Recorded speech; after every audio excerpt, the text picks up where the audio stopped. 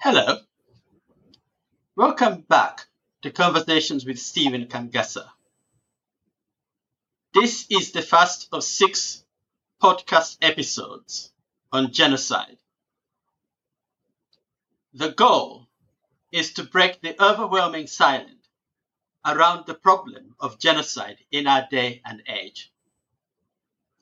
There are a lot of reasons why so many of us remain silent, even in the face of mounting evidence that a new genocide may be occurring somewhere in the world right now. Today's guest is Dr. Maria Chamberlain. Dr. Chamberlain is an honorary fellow at the University of Edinburgh and the daughter of 2 Holocaust survivors. She was born in Krakow, Poland, and emigrated to the UK with her parents in 1958 at the age of 11.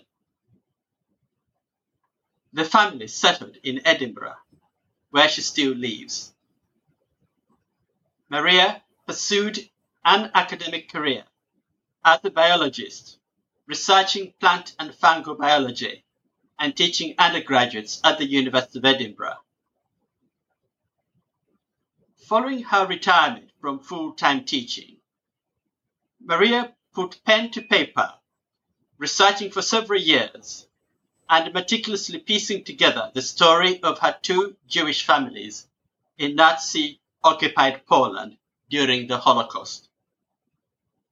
The result is a book, Never Tell Anyone You're Jewish: My Family, the Holocaust, and the Aftermath.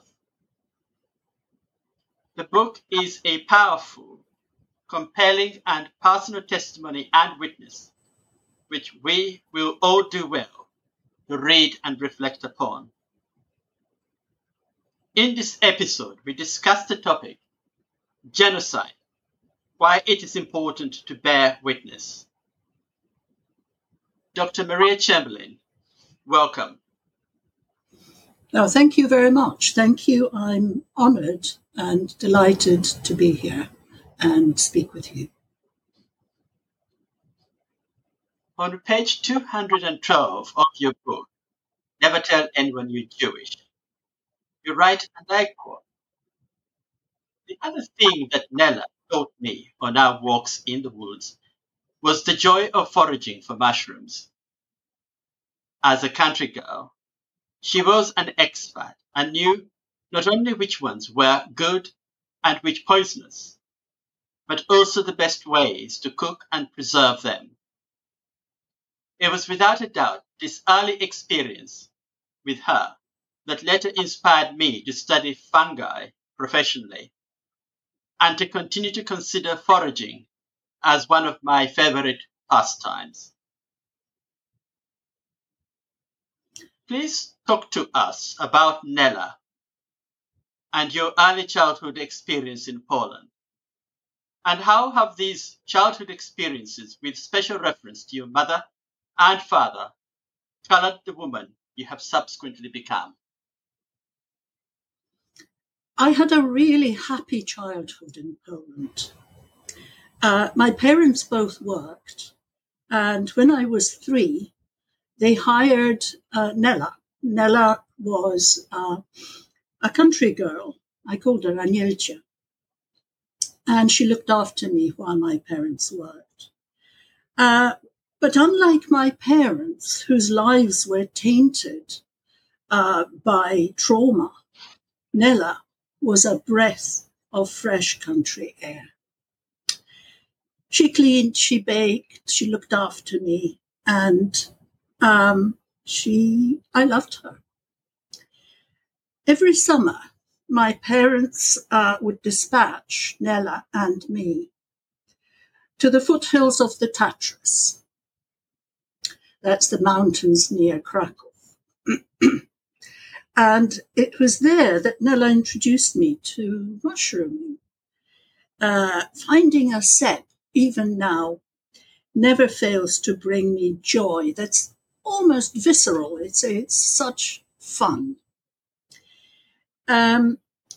Nella also taught me to read the landscape. As a country girl, she really knew her trees, she knew her mushrooms, and she knew quite a lot of flowers too.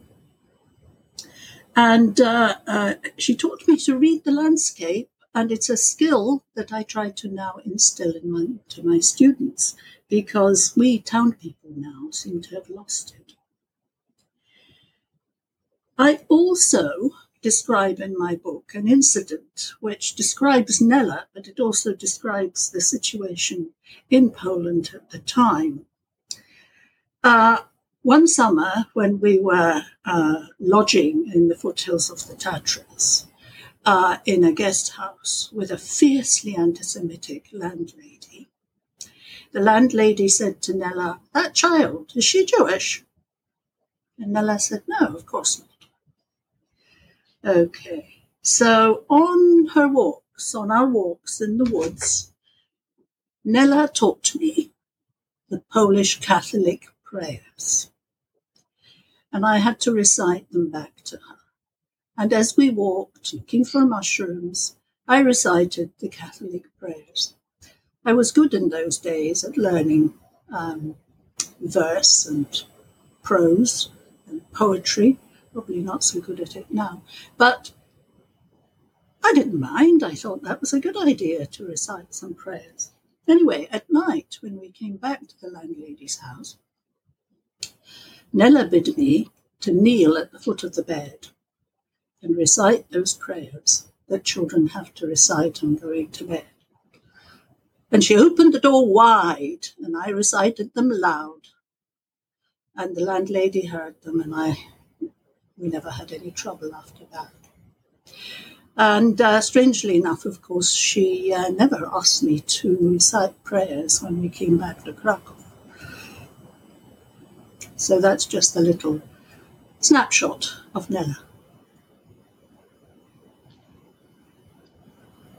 In the prologue of Never Tell Anyone You're Jewish, at page 3, you write, and I quote, "At last, we are finally free," said my mother. "But you must never, ever tell anyone you're Jewish." I leaned over the rail of the cross-channel ferry that was bringing us to England.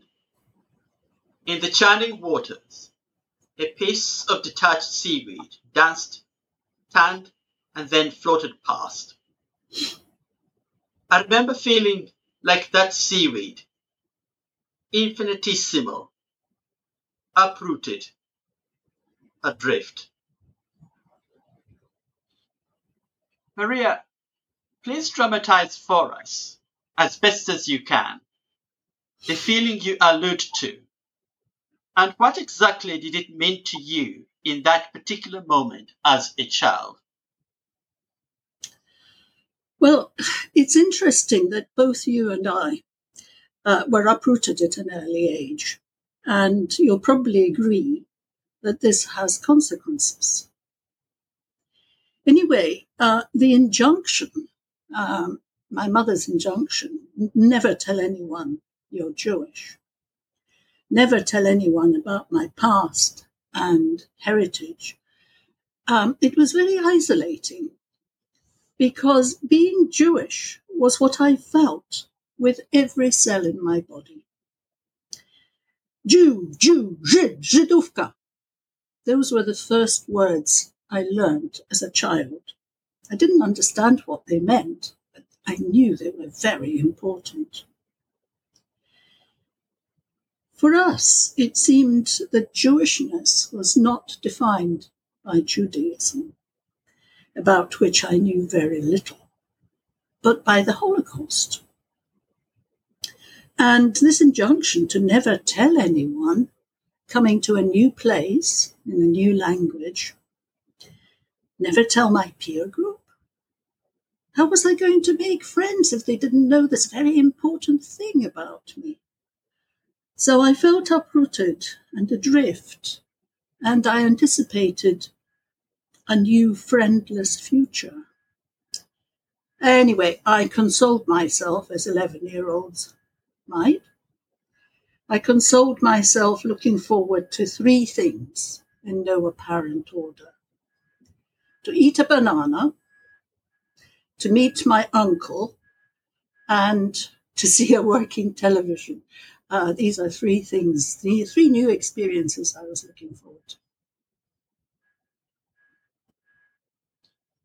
Again, at page 3 of your book, you write, and I quote, "When I read Anne Frank's diary to my grandchildren, and they watched the film of the boy in striped pajamas, they said, 'How sad,' without realizing the scale of the operation.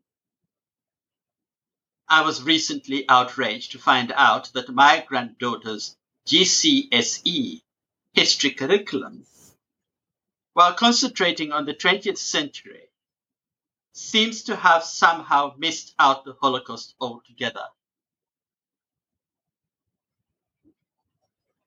How crucial is it that history be taught truthfully? And why do you believe that the world is ready to hear about your family's history?" I think that history syllabus, at least here in the UK, is full of kings and queens and military battles.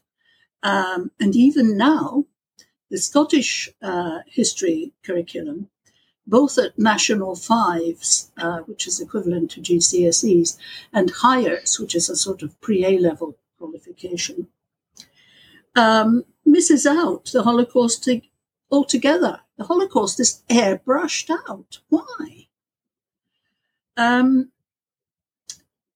I don't know why. Next week, I am honoured to speak at an awards ceremony at which awards will be handed out to 12 special schools that teach the Holocaust. And they teach it with the help of a special organisation called Vision Schools Scotland. But what I don't understand is why these schools have to be singled out. Why is Holocaust education not mandatory in Scotland and the world over? It's a puzzle. Is it Israelophobia? Maybe.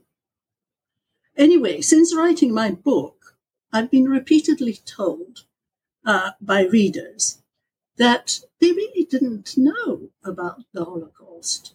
They knew that 6 million Jews died and what happened to Anne Frank, but not what really happened. Obviously, they didn't go to these special vision schools. I think the Holocaust, this one, my Holocaust, one might say, the one that happened during the Second World War, the main one, needs to be talked about.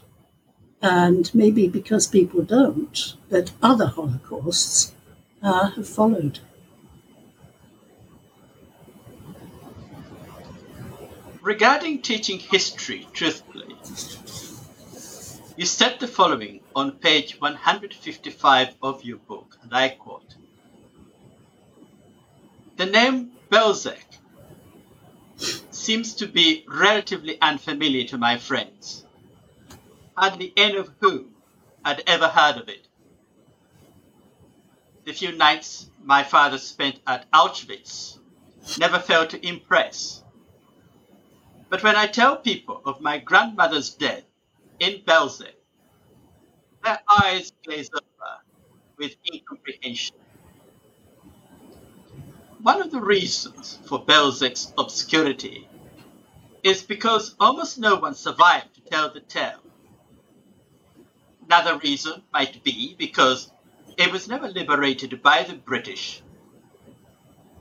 Along with Chilno, Sobibor, and Treblinka, Belzec was liberated by the Soviets in the summer of 1944. But by then, there was nothing much left to liberate. The 500,000 Jews it had processed were dead, and the killing machinery had already been dismantled." Maria, please discuss with us Belzec's special status as a factory for killing. Furthermore, how crucial is it that we are aware of these events? Well, Belzec, or Belzec, as it's pronounced in Polish, was a factory and death was its product. Interestingly, music played at Belzec as people were led to their deaths because music, or muzak, helps productivity on a factory floor. And yes, when I say the name to people, some think I've made a mistake. Do I mean Belsen? No, I don't mean Belsen. Belsen was another camp, and there were no gas chambers there. But the reason that nobody's heard of Belzec is because it was small and highly effective death factory. It was small because people didn't go there to sleep. They went there to die. 500,000. 500,000 is roughly like the population of inner Edinburgh, where I live. All murdered in 10 months. If you do this calculation, that's like 3 per minute, 3 per daylight minute. 3 per daylight minute. We would do well to remember that when tempted to apply the word genocide to today's situation. Anyway, the camp, Belzec, was dismantled and its use as a murder factory disguised in 1943. All that was left were the bones, including those of my grandmother, and her foster child, Romek, a little 4-year-old boy that she had been looking after. It's unthinkable, but in my research, and there was so little to research really, I repeatedly accompanied my grandmother and little Romek on that one-way journey.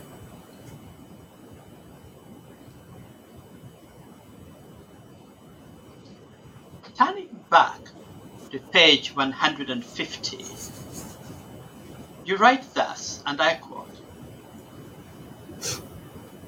"While she waited to be propelled onto the train, she did what she was always good at. She read the guards' faces. There were 2 of them, she thought, who looked more kindly than the others. She smiled at them, and she thought she detected a flicker of response. She was almost on the steps of the train when a cart full of skeleton-like prisoners drew up. As the guards started to load this human cargo onto the train, the attention of the Gestapo men was diverted, and in the commotion that followed, the guards, unintentionally or maybe intentionally, let her slip through. Unnoticed, her Star of David torn and discarded, she walked feigning confidence across the platform and slipped into the station cafeteria. But she was not entirely unobserved, because standing at the door was an elderly waitress who said to her softly in Polish, "I know where you have come from." Discreetly, she led my mother into a dark corner of the cafe, placed a cup of coffee before her and a cigarette between her fingers. Then, lifting from her own neck a chain with a medallion of the Virgin Mary and the baby, she hung it on my mother's neck. "Hold on to her tight," she said. "She will save you." So, when the Gestapo came in, there she was, a saved Christian girl, a friend of the waitress. Please talk to us about the power of human love. And while you are at it, kindly talk to us about your mother's kindly German boss at the glass factory. Yes, so this is a really good news story because my mother survived. My grandmother didn't, but my mother survived, and this is how she survived. And this pivotal moment in my mother's story has stayed in my mother's mind and also my own as proof that goodness and humanity do and can exist even in the midst of hell. The waitress's act, kindness, humanity, probably gave her the strength to carry on in the dreadful days that followed this incident. So the waitress was one honourable, good person to whom my mother owes her life. But the other person who was instrumental in enabling my mother's escape was her German boss. Her German boss was a Volksdeutscher, which means he was native German but living in Lvov. He spoke both German and Polish. His name was Dr. Bauer. And Dr. Bauer was the director of the glass factory where my mother worked. And he had always been very kind to my mother. Once when the Nazis came to the factory looking for her, looking for Jews, because very often Jews that were engaged in factories were winkled out on special days to perform some hard labor, like scrubbing floors somewhere. Anyway, Dr. Bauer didn't know why she was being, why they were looking for her. So he hid her in some packing cases. So my mother knew that Dr. Bauer was a good man. And when she was rounded up by the Nazis on 10th of August, 1942, she thrust a note into the hands of a passing stranger. And on the note, she had written a message to Dr. Bauer. Please come and save me. I've been taken. Well, miraculously, the stranger delivered the note, and Dr. Bauer did turn up at the railway station looking for her. In those days, Nazis, and he was meant to be one, wore their insignia on their uniforms, and there he was with all his Nazi insignia, parading up and down the street platform, looking for her, and he found her. And then he led her back to Lviv, to a safe house. Of course, both these people, the waitress and Dr. Bauer, the German boss, could have paid for their actions with their lives. And what this story illustrates is that survival depended on random acts of kindness, as well as happenstance, luck. And of course, one mustn't forget my mother's strength of character.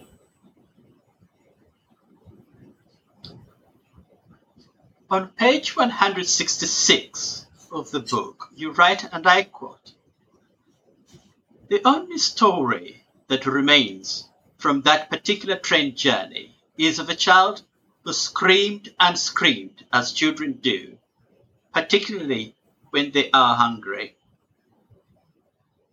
My mother's blouse had a breast pocket in which she had hidden a sugar cube. She took it out and offered it to the hungry child. I remember that story because that's how she was.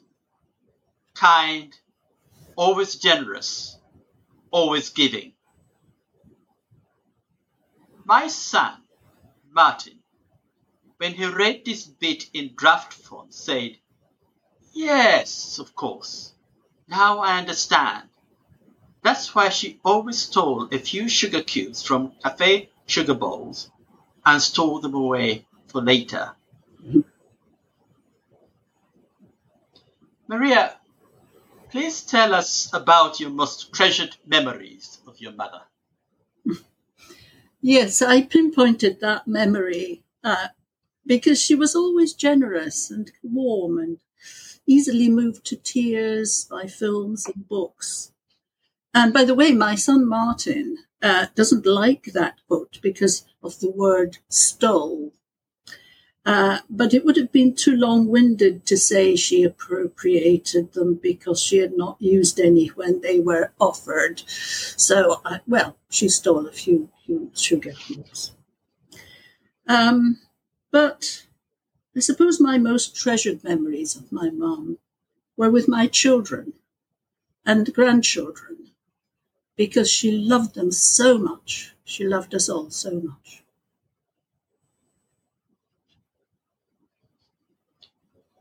On page 216 of your book, you quote your mother when she wrote the following in her memoir, and I quote,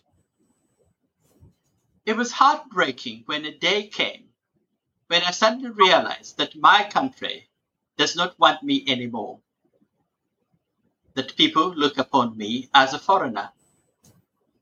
10 years after the defeat of Hitler, 10 years after 6 million Jews went into the gas chambers, a new wave of Nazism was sweeping the country. Now, most Poles, even those who were not anti-Semitic, expected us to leave. Friends and colleagues watched me with sympathy, but their eyes asked, 'Why are you still here?' Nobody ever said, 'Why should you go? You belong here with us.' Now, I don't mean to minimize the Holocaust, but if I may, let me play devil's advocate for a moment.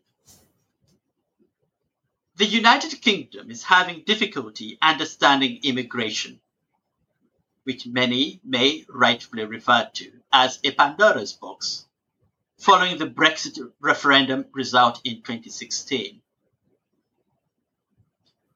Maria, why shouldn't a proud native Englishman, especially an Anglo-Saxon Englishman whose ancestry may be traced back thousands of years into history, exercise his democratic will to decide the fate of the unfortunate sojourners, people who simply don't fit?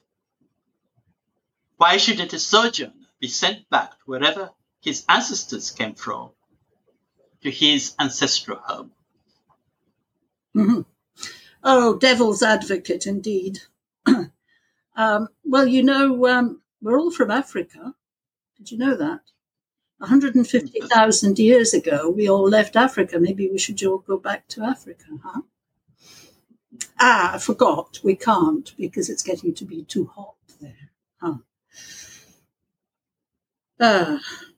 And while we're on Africa, what about Rwanda?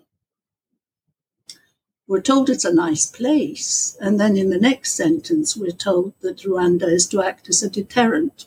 Well, if it's a nice place, how can it be a deterrent as well? Seriously, of course, I was welcomed to this country as an immigrant, and I would like to welcome other immigrants.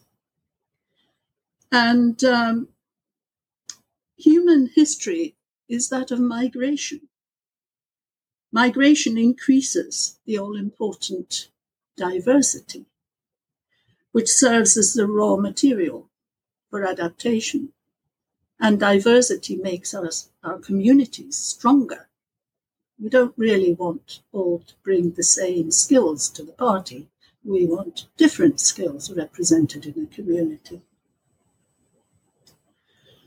And in my experience, migrants are proud, resilient people. with the nous and experience to make the UK a better place. However, the trouble is, I think, as you mentioned, that the government, at least the British government, is sending negative messages about refugees. So I fear that even those who have managed to get here legally will be treated, as you put it, as unfortunate sojourners in their new communities. And that's something that I find very concerning. The title of our podcast is Genocide: Why It Is Important to Bear Witness. On October 7th, 2023, Palestinian militant groups, led by Hamas, launched a coordinated surprise terrorist attack on Israel, killing more than 1,200 Israelis and foreigners. Many thousands of Palestinians have also perished since the start of the war between Israel and Hamas. On November 11, 2023, Professor Jensen Stanley, a professor of philosophy at Yale University, published an opinion piece in The Guardian in which he wrote thus, and I quote, "To my fellow Jewish people, the actions of the State of Israel are being committed in the name of our preservation worldwide. It is incumbent on those of us who are Jewish to clearly and openly call for a halt to Israel's assault on Gaza. If we do not succeed in stopping the bombing, our children and grandchildren are at risk of inheriting a double identity, not just as targets of mass killings of civilians, but also as those who stood by when mass killings were committed in their names." Maria, how important is it to testify to the truth in the context of our podcast theme? And what, in your opinion, will it take to break the logic of an eye for an eye, that is, beat swords into plowshares, in the context of the long-running conflict between Israeli Jews and Palestinian Arabs? Well, you can be sure that nobody is committing mass killings in my name. Like Professor Stanley, and I have his report here, his article here, I want an immediate ceasefire and all the killings to stop. But I do understand that one person's Day of Independence is another person's Nakba Day, and one person's terrorist is another person's freedom fighter. I get that. It's an impossible situation, initiated more than 100 years ago, when one country promised another the land of a third. However, my book is not about Israel, but about the Holocaust. And the truth of the Holocaust should not be minimized by what's happening now, even if the Holocaust was once seen to be the raison d'etre for Israel's existence. Now, tomorrow, the 27th of January, we celebrate Holocaust Memorial Day in Britain. And it commemorates this year the 79th anniversary of the liberation of Auschwitz. Now, I first visited Auschwitz when I was 9 years old. I was with my father. 9 is far too young to go to Auschwitz, by the way.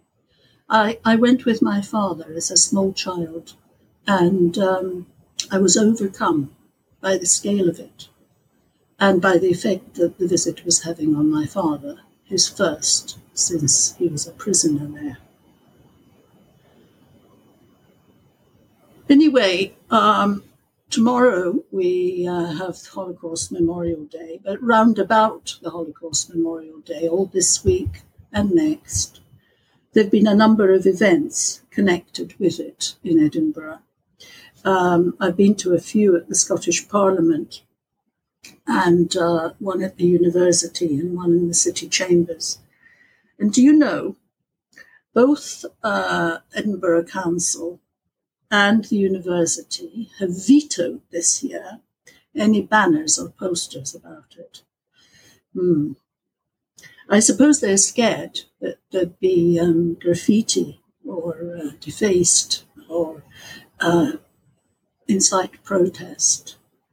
But I'm devastated to see that the Holocaust, which is so important to know about, is now losing that call on the world's sympathy. What's one piece of advice you can share with our listeners? Well, it's a long one. As Primo Levi, the Auschwitz survivor and Nobel laureate, said, "It happened, therefore it can happen again." So I think the take-home message from my family's story and my book is that both the victims and the perpetrators were ordinary people. My mother tended to think about people in a dichotomous way, good and bad, victim, survivor. I don't. I adopt the sort of shades of grey philosophy. During the war, when times were hard, Poles denounced Jews, Ukrainians denounced Jews, even Jews denounced Jews. Good people are capable of bad acts when times are hard. Remember that if you denounced a Jew, you got a reward of money, sometimes, or food, or both, which would allow you to feed your own family for another week, another month. That's worth it.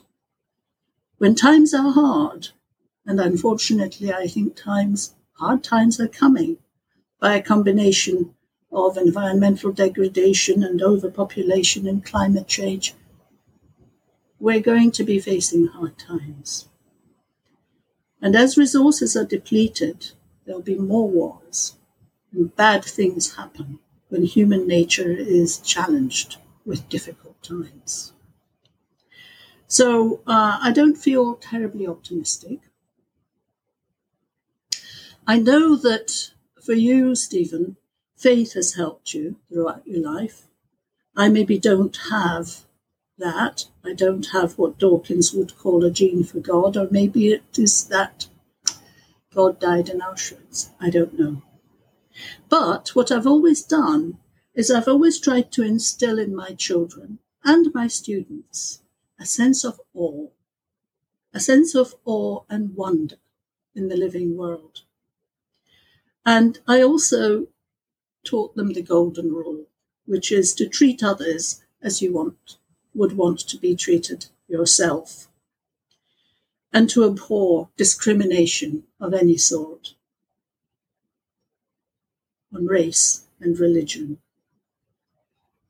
Because as a biologist, as I've already said, I celebrate diversity within and between species.